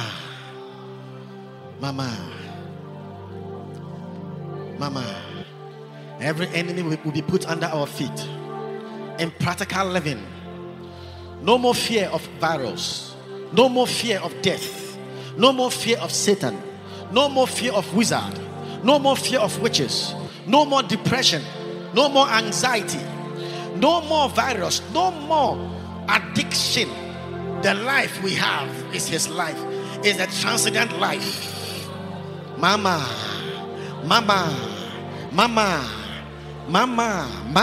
step into that realm. Step into that realm. Prophesy yourself into that realm. The plane, a new zone, a new horizon. It's the love realm. The love realm. Mama, there are people you have to forgive. Just forgive, and every sickness will be gone. There are people you have to let go. Just let go, and every disease will be gone. Just let go, and every disease will be gone. Mare Teshende. Mare Teshende. Mare Teshende. God bless you for listening. Maranatha, the Lord comes.